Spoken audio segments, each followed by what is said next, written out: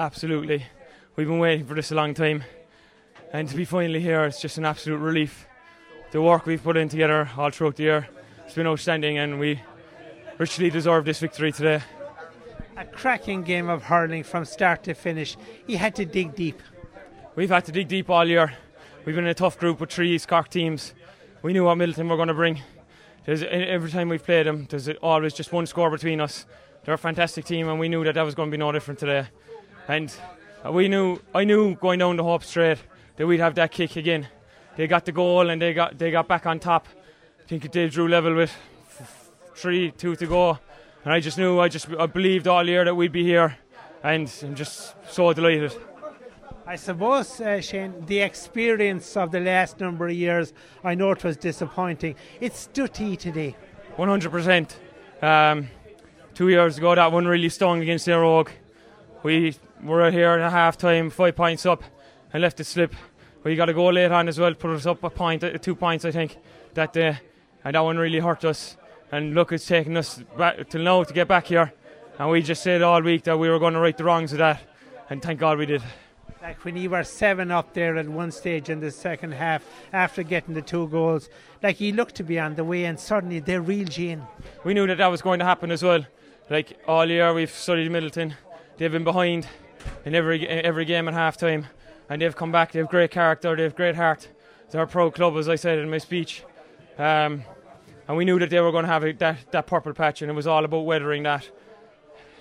Can you put your finger on maybe why it has suddenly all come right this year? I can't really. I suppose we were outside in the gym on the 4th of January. We had 55 players in there that night. And from then, and all throughout the years, outside of here, we live in each other's pockets. Like outside of GA, we're great buddies. And that's like we knew that time was going to come. We just had to keep believing and keep pushing on. And it's just absolute relief to be over the line today.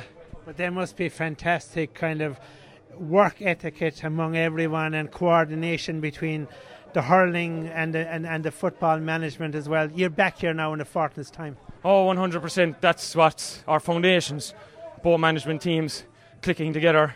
Now, as I said, there's never any friction between them. We've got that right over the last couple of years, and that's the foundations between that and the players together. It don't matter if it's hurling, football.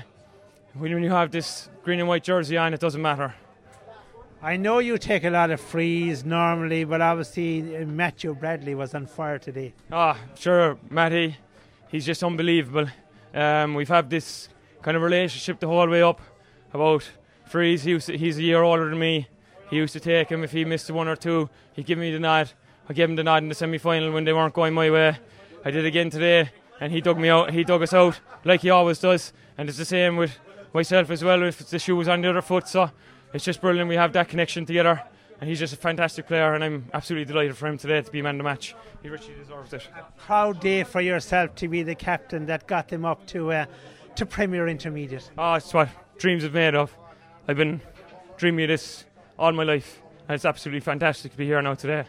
It's just an honour to be captain of this great bunch of players.